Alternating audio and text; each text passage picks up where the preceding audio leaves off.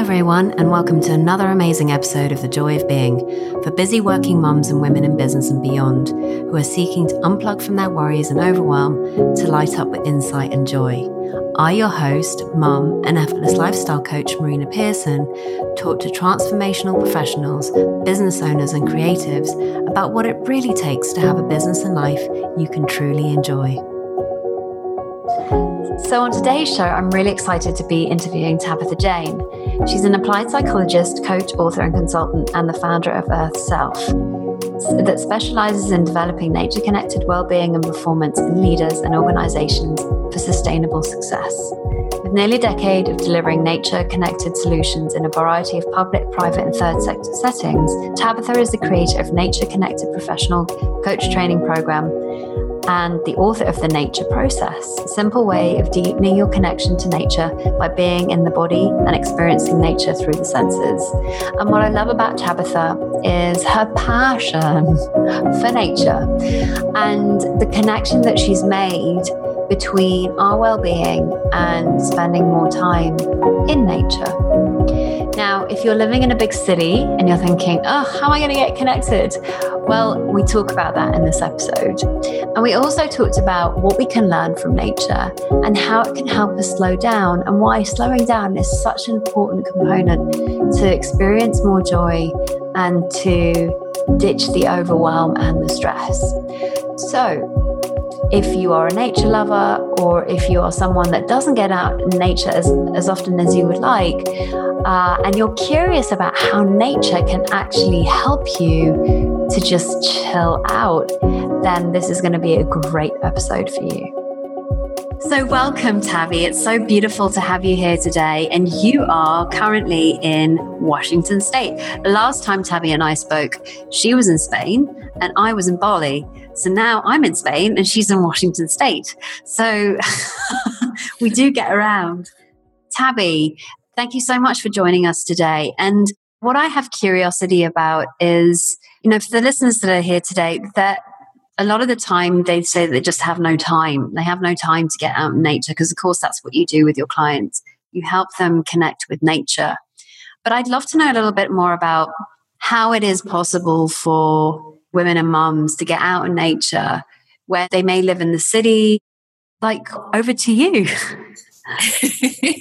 Thank you so much for having me on your podcast, and it's really exciting in terms of what you've said there. So first of all, let's start with the city aspect and then we'll break it down, because there is this common belief that we have that within the city there's not nature, and that can be perpetuated by the notion that we're creating wilderness, nature reserves.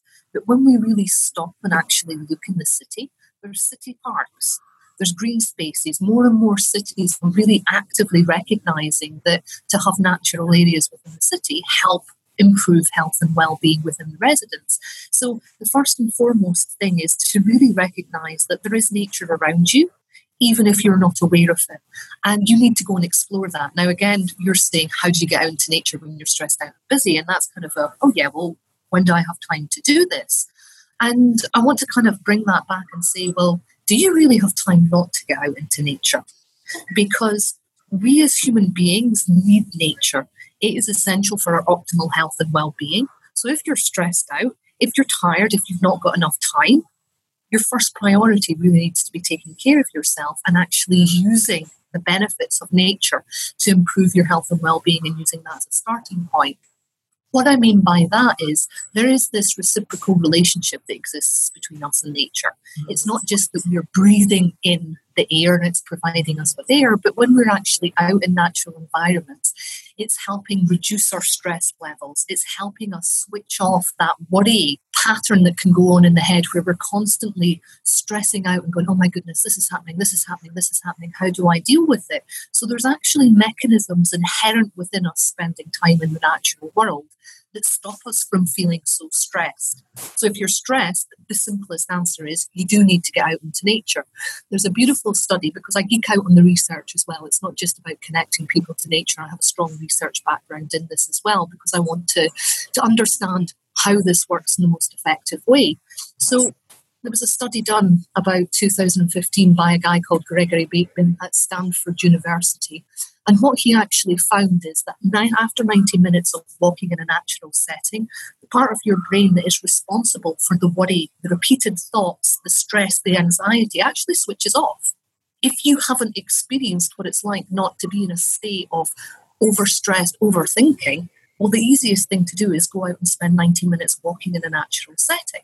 Even if you're saying, I don't have enough time, well, as my wife or a mother, surely you need to spend quality time with your partner and your children. Why not take it outside instead of keeping it indoors, especially knowing that you're going to end up having this part of your brain switching off, but you can then build up better relationships. And I mean, again, the evidence shows that we can actually improve our social connections and our social relationships simply by spending time in nature. And this is the bit that really, really fascinates me, because we have been taught almost to not understand and value the true essence of nature. You know, we've had stories and beliefs within our world about what nature is, and we're having to come back and go, well, really, what is it about nature? Because they have the excitement, the innocence, the curiosity, where they will go and spend hours staring at a tree or looking at a flower or wanting to go and explore and encounter. And so often when we're in that stressed out, busy, worried place, we don't see the joy and the creativity that is inherent within our children. Kids know how to hang out in nature. They know what feels good. They know how to move their bodies. You can take kids and quite happily, I mean, I've had my 2 nieces and they have been such wonderful, wonderful teachers. Have you ever thought about going out for a walk in the rain and getting absolutely soaking pouring wet? Not something as adults that we think could be particularly enjoyable. Try doing it with a 2-year-old kid and seeing how much fun they have and how much fun you have when you get over the fact that, oh, it's a bit wet, it's a bit cold, it's a bit damp. But the joy and the laughter that comes up from that. So it kind of gets to that whole thing of what we're talking about here. Why wouldn't you want to get out into nature? It's going to stop you worrying. You're going to get better time to spend with people. And when you go and even find the green spaces within the cities, you can do it in a way that's safe. Because, I mean, I know that a lot of people have concerns about, well, how do I find that safe spot? Connecting with nature and spending time in nature is not about going out into the wilderness, doing wilderness survival training, going for 3-hour treks, especially if that's not your idea of fun. You have to start at what's most comfortable for you. And if it's going and sitting in a city park for 2 hours, start there. Awesome. I'm curious about what sparked your interest in what you do, Tabby. Like, what's your story? For me, nature has always been something that I have loved, and I would call it my solace and my sanctuary. And I grew up in the countryside in very rural villages of less than 1,000 people. So nature was always there, but it was a place that I grew up in a house that was filled with domestic violence, wasn't a particularly pleasant place for me. Nature was a place I could go and I could be free. And I could interact with that didn't judge me, that I was able to just express myself and express my joy of being.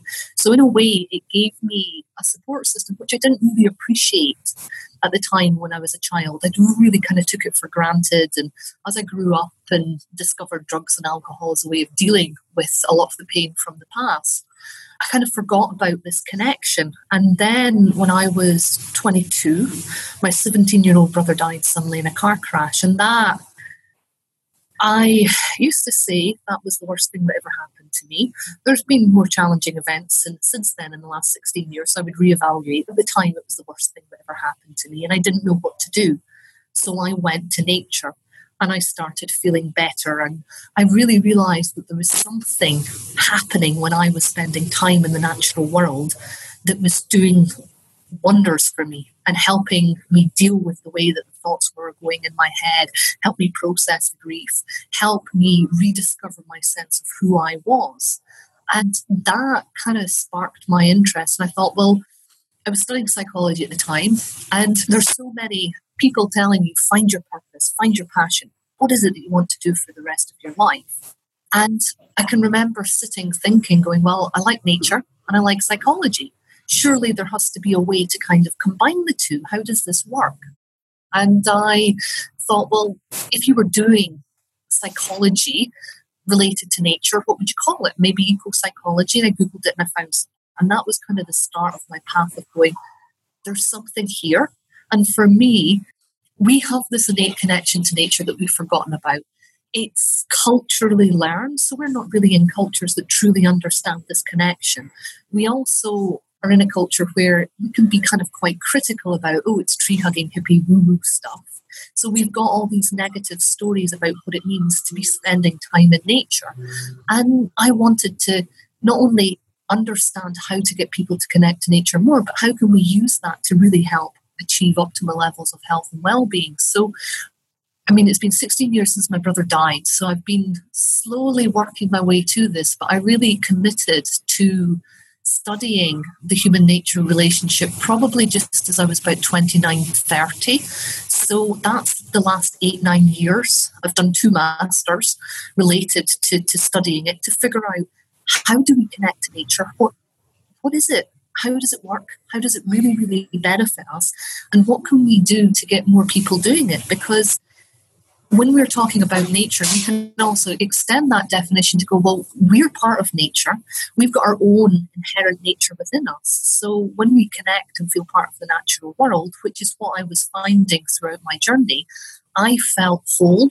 And it was only when I was coming out of the natural world and getting caught up in the stories and the thoughts and the beliefs that I had that were separating me from the true essence of who I was, that's when the problem happened. I mean, I'm kind of selfish in a way, Marina. You know, I did this primarily for myself first because I wanted to know what it was that was making me feel so good and helping me overcome all of the challenges within my life. And then I realized that I wanted to share it with other people because there's something really, really powerful that happens when we spend time in the natural world, when we're connected to it, when we feel that we're part of it. Thank you for that. And what sort of transformations have you seen with people that have actually connected to nature? I know for me personally that, you know, I live in Spain. I can see the mountains from here actually, and all I can see is woodland. And we've got a little plot now so that we can garden a little bit. And for me, I've found that there's been a real slowing down. But also, if I'm able to just blankly into nature, that's usually when I get my best ideas, as well as when I'm up in the mountains. Actually, that's a really interesting point, which is I love skiing and I love the mountains and I feel alive when I'm here at home, but to the point where I'm out and it's fresh air and it's vibrant. You make a number of really good points there because it's like you get your best ideas. When you're not worrying about what's going on in your daily life and your mind quietens down, that's when you can access your insight and your intuition on a far, far deeper level. So you do get your best ideas out in nature. And it's the experience as well, because it helps you become present. I mean, you're talking about being on that mountain. It's not just the fact that there's changes happening in your brain, so you're thinking differently. You've got the wind blowing, the sun. You've got all of these multiple experiences and sensory information that's coming in that you're able to process that keeps you grounded in the present moment. So there is a spiritual aspect to nature, but in a very, very practical, grounded sense, because we're here as physical human beings and nature helps orientate us as a being. We're here, we're in the body, have all these experiences, feel it all, and allow the wisdom to kind of come through. And that's exactly what you're describing of being out on the mountain. And what you've said at the beginning there is slowing down. Well, you have to slow down. Nature doesn't hurry. There's a great quote by Lao Tzu that says, nature accomplishes everything, but it does not hurry. And that's probably badly paraphrased. And it's like, yeah, have you ever just watched how everything happens in perfect harmony at the right time in the natural world? And the only part of nature that is constantly striving and pushing itself to try and move out of the natural rhythm of life is us humans. And it's like, we've got to achieve this. We've got to do this. We've got to get here. And it's like, no. Slow down. Because the paradox is that when you slow down and you're getting your creativity boosted, you're reducing your stress levels in the natural world, you're getting insight and inspiration, you're actually more productive. And it gets back to the point that you made right at the beginning. Of course, you've got time to slow down and spend time in the natural world because you're going to get more done and you're going to be happier and healthier and have more insights at the same time to be able to live a life fully connected to who you are. Yeah, you know, it's so interesting. I remember being in Wales all those years ago and watching the stream and looking at the flowers and seeing them grow and watching the stream just do its thing. And I just had this moment where I could see that the stream was doing its job, the flower was doing its job, but it didn't cry out to be doing anything else. It was just doing what it does, with no comparison, being guided by the intelligence of life. And I had an insight, and the insight was, if being is enough, we must be enough. What I got to see is if we get the chance to observe nature and how it works, that's where I'm able to reflect on how we all come from that same energy, the very same energy that created the tree, the plant, the mountain. That was all created by the same energy that created us. So how can we not be at one with nature? Yeah. And I think that's a really, really beautiful insight to have, because it is so true. We all come from the same place. The energy of life, it's the same life that flows through us. And how come, and I love the way that you put it there, how come every single part of nature can be enough, yet we're constantly convincing ourselves that we're not good enough, we're not worthy enough, we need to achieve more. And we've really got ourselves into this pattern of thinking that is totally contradictory to the way that nature works. And what you've identified there is you just need to go and sit and slow down and really look at the interconnected relationship between nature and get the answers. And it goes back to another quote by Albert Einstein, which I love.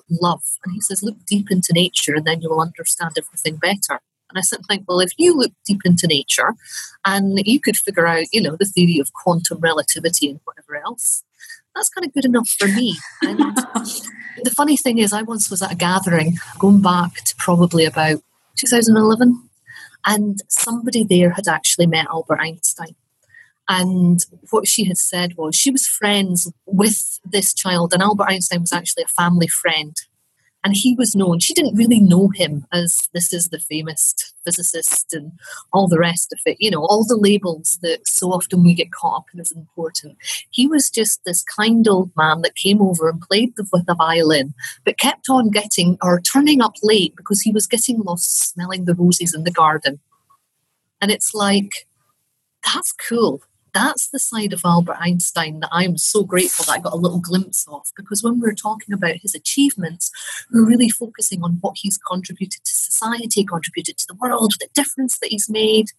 And it's like, but wait a minute, here was a man that liked playing the violin and spending time hanging out in a garden and entertaining young kids, because I think she was telling me she was only about 4, 5, 6, 7 at the time. But that experience made such an impact on her that she could still hold on to it. And this woman was in advancing ages. I don't know how old she was, but for that memory to have stayed with her, that was the impact. And that's what I love, that for her, Albert Einstein was a guy that played violin and smelt roses. That's so beautiful. And what occurs to me is that he gave time and saw the power of relaxation and slowing down, because we get our insights. It's not linear. They're quantum leaps into whatever area we're wanting to get more information from. What occurred to me when I was listening to you, and it was just like such a throwaway comment, my son's teacher has got them planting little things of kale and radishes and stuff like that. And I was sharing with her that we've created like a little make your own allotment with some, I don't know what they call it. I guess it's like plastic gutter from the tubing of a roof. And my partner put them on wooden stilts so that we put earth in there. And now we've got things growing in it. And she said to me, well, you should put some bergamot, and I can't remember, marigolds, I think she said, because they keep away the flies that like the other bits that you've got growing there. And I loved that, because what I heard in what she said was that there's such a deep intelligence in nature that, just like with the body, right? Like you can heal the body with the stuff that grows in nature. And nature has an intelligence that you don't need pesticides or things like that. You just need to know which flowers repel the very things that are going to play with your plants or whatever you're growing. So I just really got a hit of, wow, nature's intelligence. Yeah, and I don't think it's kind of like a throwaway comment, because, I mean, isn't it fascinating that the more that we learn about nature, the more that we realise that there is actually this harmony and that there's a purpose in every part of nature, whether it's this plant grows next to this plant because it supports it. And as we study and learn about the natural world, we're really seeing a difference. One of the things, I love trees and I love forests, and it's the more that I study and learn about how trees work, and they're social beings. They're actually communicating through their roots. They will transmit energy and resources from one tree to another. They will share. They do not compete for light. In actual fact, they will adapt their foliage in a forest to ensure that everybody gets enough light to grow. Wow. That's powerful insights.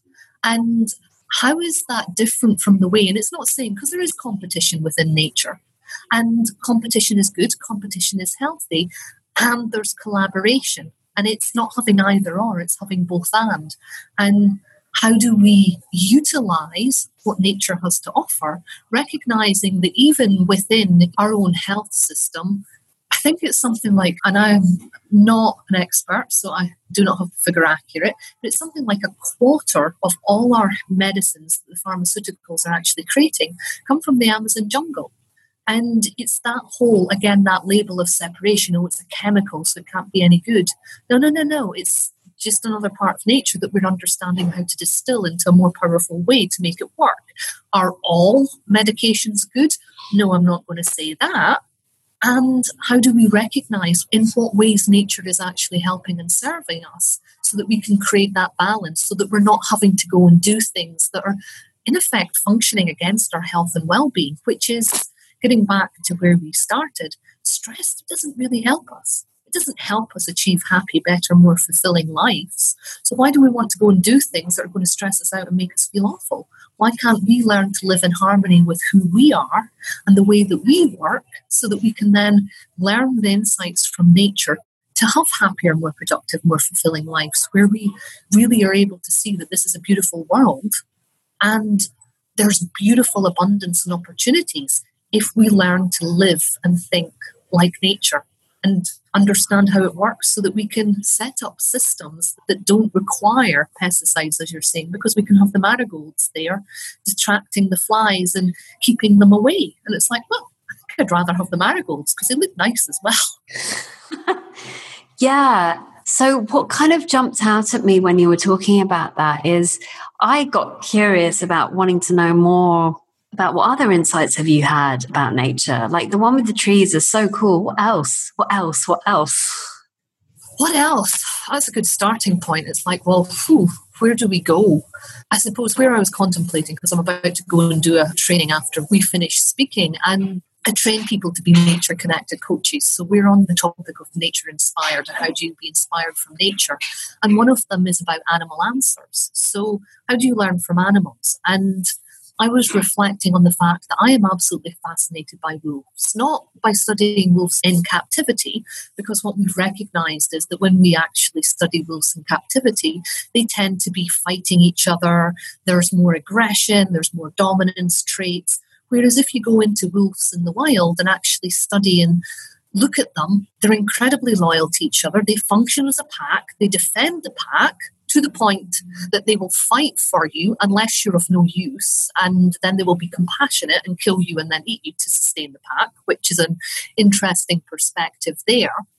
They're also a keystone species, so there was, when they got reintroduced into Yellowstone Park, simply by the way that they helped change the ecosystem, the river grew back, more plants grew back. So for me, I really look at wolves as well. What is it about me? How do I want to be a wolf? Because I know that I can be very protective about my family. I can also be very snappy and defensive if I'm feeling trapped and in captivity. So when I do not feel free, I tend to act like a wolf in captivity. However, what are the good qualities within a wolf that I can apply to my life? Well, I want to be loyal. I want to fight for what I believe in. I want to fight for more than just myself. I really like that. And there's a beautiful, because you can pick this up everywhere. I mean, multiple books. There's a book called Driven, which is talking about some of the genetic differences that are in people with ADHD compared to the general population. And they used this analogy, and it was another layer of this wolf learning for me, is that when there's a predator, if you're a gazelle, everybody will flee for themselves. And they were making an analogy that there's a lot of people in the world that will do that. However, when there's a threat, the wolf pack will come together and unite and stand together. And I'm like, well, that's who I want to be. I want to know that when it's a difficult time in my life, that I'm going to stand beside those people that I care about, and I'm going to look out for them, and I'm going to protect them just as much as myself, knowing that I am stronger as part of a fully functioning team, rather than being by myself and being that little gazelle running away, desperately going, oh, don't get me. And then going, oh, I have been got. Okay, so that's another example of stuff that I've learned from nature and insights that I've had. But the cool thing about gazelles is, because I went on safari last year, and I went into the wilderness for, I don't know, 5 days, I think, is that they multiply. There's loads of them, because they are the main source of food for the big predators. And that's why there are so many of them. So it's almost like, oh, bugger, I got eaten. But don't worry, because there's more of that where that came from. And that intelligence that created that, I've got this giraffe here, which I look at every day. It's a cool giraffe. And he reminds me that you can just sit and chew. You don't need to gulp down and run. Like, they just munch and digest. And you can just, as you said, learn so much from just observing these animals, what they do, and how that can be useful for you in your life. And the giraffe for me was definitely one to be remembered, because they do sit and chew, digest really slowly because of this long neck that they have. And obviously they're able to see really far and wide because of this long neck. So they keep themselves out of danger. So it's about having a bit more foresight. Yeah, it's just fascinating. What else? What other insights have you had that have really impacted you? I would say probably one of the ones that's been really interesting for me just since I've arrived on the farm, because what we learn from books, direct experience is always best. And when I arrived on the farm, there were 2 cats who were pregnant at the same time. One of them was the mother of the other pregnant cat. So one was an experienced mother, one was a newbie. And what was really interesting, because they gave birth within 2 days of each other, and the younger mother literally abandoned her kittens. The other cat came out and brought the kittens into her nest. So she's now nursing all the kittens. And this other cat is still hanging around the porch. And I thought, isn't it fascinating? We have such beliefs and stigmas about what it is to be a mother within our world. And if we don't be good mothers and we don't look after our kids, then we should be judged for how we behave. Yet here's this cat that wasn't capable of looking after its kittens. Its mum's come along, taken the kittens in, along with her other kittens. It's looking after them. There's no judgment. They're not fighting and arguing over it or arguing over the kittens. The kittens are nourished. They're cared for. They're well looked after. And for me, that was really profound, because, I'm single. I don't have kids. I'm in my late mid-30s. I'm recognizing that there's only a limited period of time for me before I reach a cutoff point. So I'm really contemplating, what does it mean for me to be a mother if I end up being a mother? What kind of mother would I want to be? And one of the things that I had always realized is that I would be the type of mom that would have no issue saying, I need to go and do this for 3 months. Somebody else needs to look after my kids. And having that awareness in a society where it says, God, as a mother, you should actually sacrifice yourself. You should put yourself first at the expense of your kids, give up everything. That insight for myself is completely contradictory to the stories that we're being told about what a good mother is. And yet I watched this cat, she doesn't care. She's not checking in on her kittens. She's not bothered. The other mother's really taking care, looking after them. They're all healthy. They're all thriving. They're all cute. They're all adorable. And I'm like, oh yeah, there's no judgment here in these cats. This is just part of how this community of cats on this farm works together. There were kids needing looked after, and the other cat was going to go and look after them. And there was no judgment on the other mother for giving up her kids for whatever reason it was, because I don't know what happened there. Was she a first-time mother, didn't know what she was doing? Who knows? But that sense of freedom, I would say almost freedom there, and recognizing that there's no judgment. What happened was the best for those kittens in that moment. And that was the most important thing.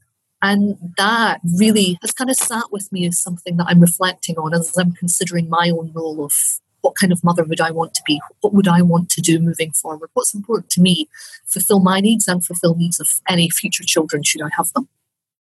That's so beautiful, because often when I speak to my clients about their role as mothers, they come to me a lot of the time thinking that they've really failed because of all the judgments that they have. And it used to happen to me too. Like, I would beat myself up about not being the type of mother I thought I was going to be, which is, super peaceful, tranquil. No, none of that. There is a lot of that, but there's also a lot of moments with my son that are very heated, especially if I'm tired or I lose my patience. This is definitely a path for me where I'm having to learn a lot more patience and give more space to those feelings that are coming in and not necessarily react to them all the time. And it's a constant learning and a constant journey. One of those moments was I was in London doing another training, and I was going through a moment where I was feeling very guilty about leaving Leo and thinking that I should be back home. And his nanny sent me a picture of her boyfriend at the time on a beach. And suddenly kind of my insecure thinking just hit in, and it was like, I should be there. That should be me.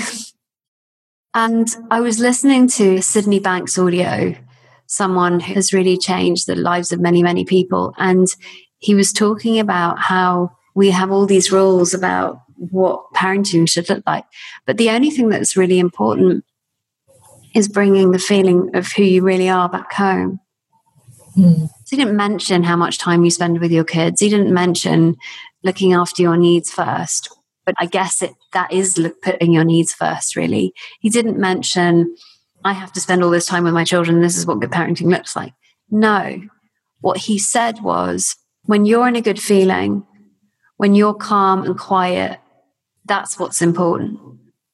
And that was a real moment for me. So I guess I'm sharing that because, of course, this is what we're talking about on this podcast, is that nature supports us in that role as an opportunity to quieten down and to come back to who we truly are, our true nature. Ha, ha, ha. Yes, exactly, our true nature. And you said there, what is the definition of nature? Well, we're part of nature, our true nature. We've got everything inherent contained within us. We do just need to slow down and be, and allow it to be expressed in its most beautiful form. And who is it to judge for any of us what's right? Some mothers, and I kind of realised this very early in my 20s, some women are natural mothers and they want to be around their kids and they want to stay at home and they want to do this. I realised in my early 20s, I thought, no, that would be my idea of a nightmare. Nope, I couldn't do that. There's this part of me that needs this freedom and adventure, and that's always been a conflict for me, because how being very, very conscious of the stories that we're fed as children, as teenagers, as young women. What is the expectations? And for a long time, I had to be either or. And I thought, well, I'm going to be miserable if I'm trapped in this way, in a relationship, not working, not doing it, not fulfilling myself. Oh, you mean there's another way that makes me feel good, that could be done from that wonderful place of being connected with my inner nature? That sounds a lot more fun than trying to be something that I'm not and trying to live up to some standards or rules that somebody else has created that actually just make me exhausted trying to reach that level. And it's kind of funny because in some ways we women have wanted equality, and we've actually given ourselves a harder job, because now we're expected to do everything and be superwomen at the same time. And I look at the toilet, there's a meme going around where it's the female sign on a toilet and it's like, it was never a skirt, it was a cape. I don't even want to be superwoman. I don't want to have to exhaust myself trying to be capable of doing everything. I just want to be me and come from that place of being me and being able to express it. And I know that the more time that I spend in nature, the more I'm able to come back to the truth of who I am and take action from that place that allows me to live in alignment. Yeah, I really hear that. And what I also hear is that there are no rules other than the ones that we put on what that's supposed to look like and how it should look. Yeah, like all that overthinking and insecurity. And, something that came to mind when you were talking was going back to observing nature and how our mind works. And, we're talking about getting calm and nature being our teacher. One of the analogies that I use with my ladies, my women, my gals, my clients is our mind is very much like the weather system. Mm-hmm. There are days where it's calm and the sun's out and everything looks pretty hunky-dory. And there are days where the wind picks up and there are moments of gusts, and sometimes you might get a shitload of rain and it's belting down and there's a big thunderstorm that comes in, and then the sun comes out. And our true nature is always hiding behind the clouds in those moments. Doesn't mean it's gone away or that it doesn't exist. It's just behind the clouds, right? And then when the storm has calmed down and the sun comes out, everything is much fresher, crisper, brighter, cleaner. Seeing how we function on the inside and how that is reflected on the outside, and how nature is already showing us how we experience life. To me, that was such a huge eye-opener, because, to know that our true nature is hiding behind the clouds on those days that we think that we're just rubbish. It passes, like our thoughts pass, right? Then the storm doesn't stay there every day. And sometimes it's prolonged, but most of the time it passes and the sun comes out.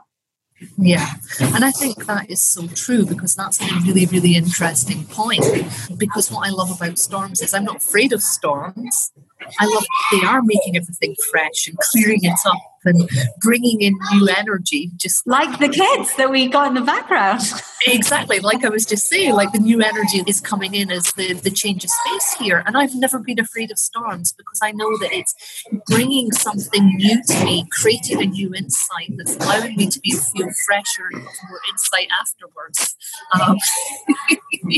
Yes, it was wonderful to sit here when there was no kids, but this has now changed. But again, let's go with the flow. The kids are reminding us not to take ourselves so seriously, because they have fun and have an adventure, and just that moment. And I think it's a wonderful teaching, as I go, I'm doing an interview and now we've got all this sound, and it's like, but do I have a choice how to respond to that?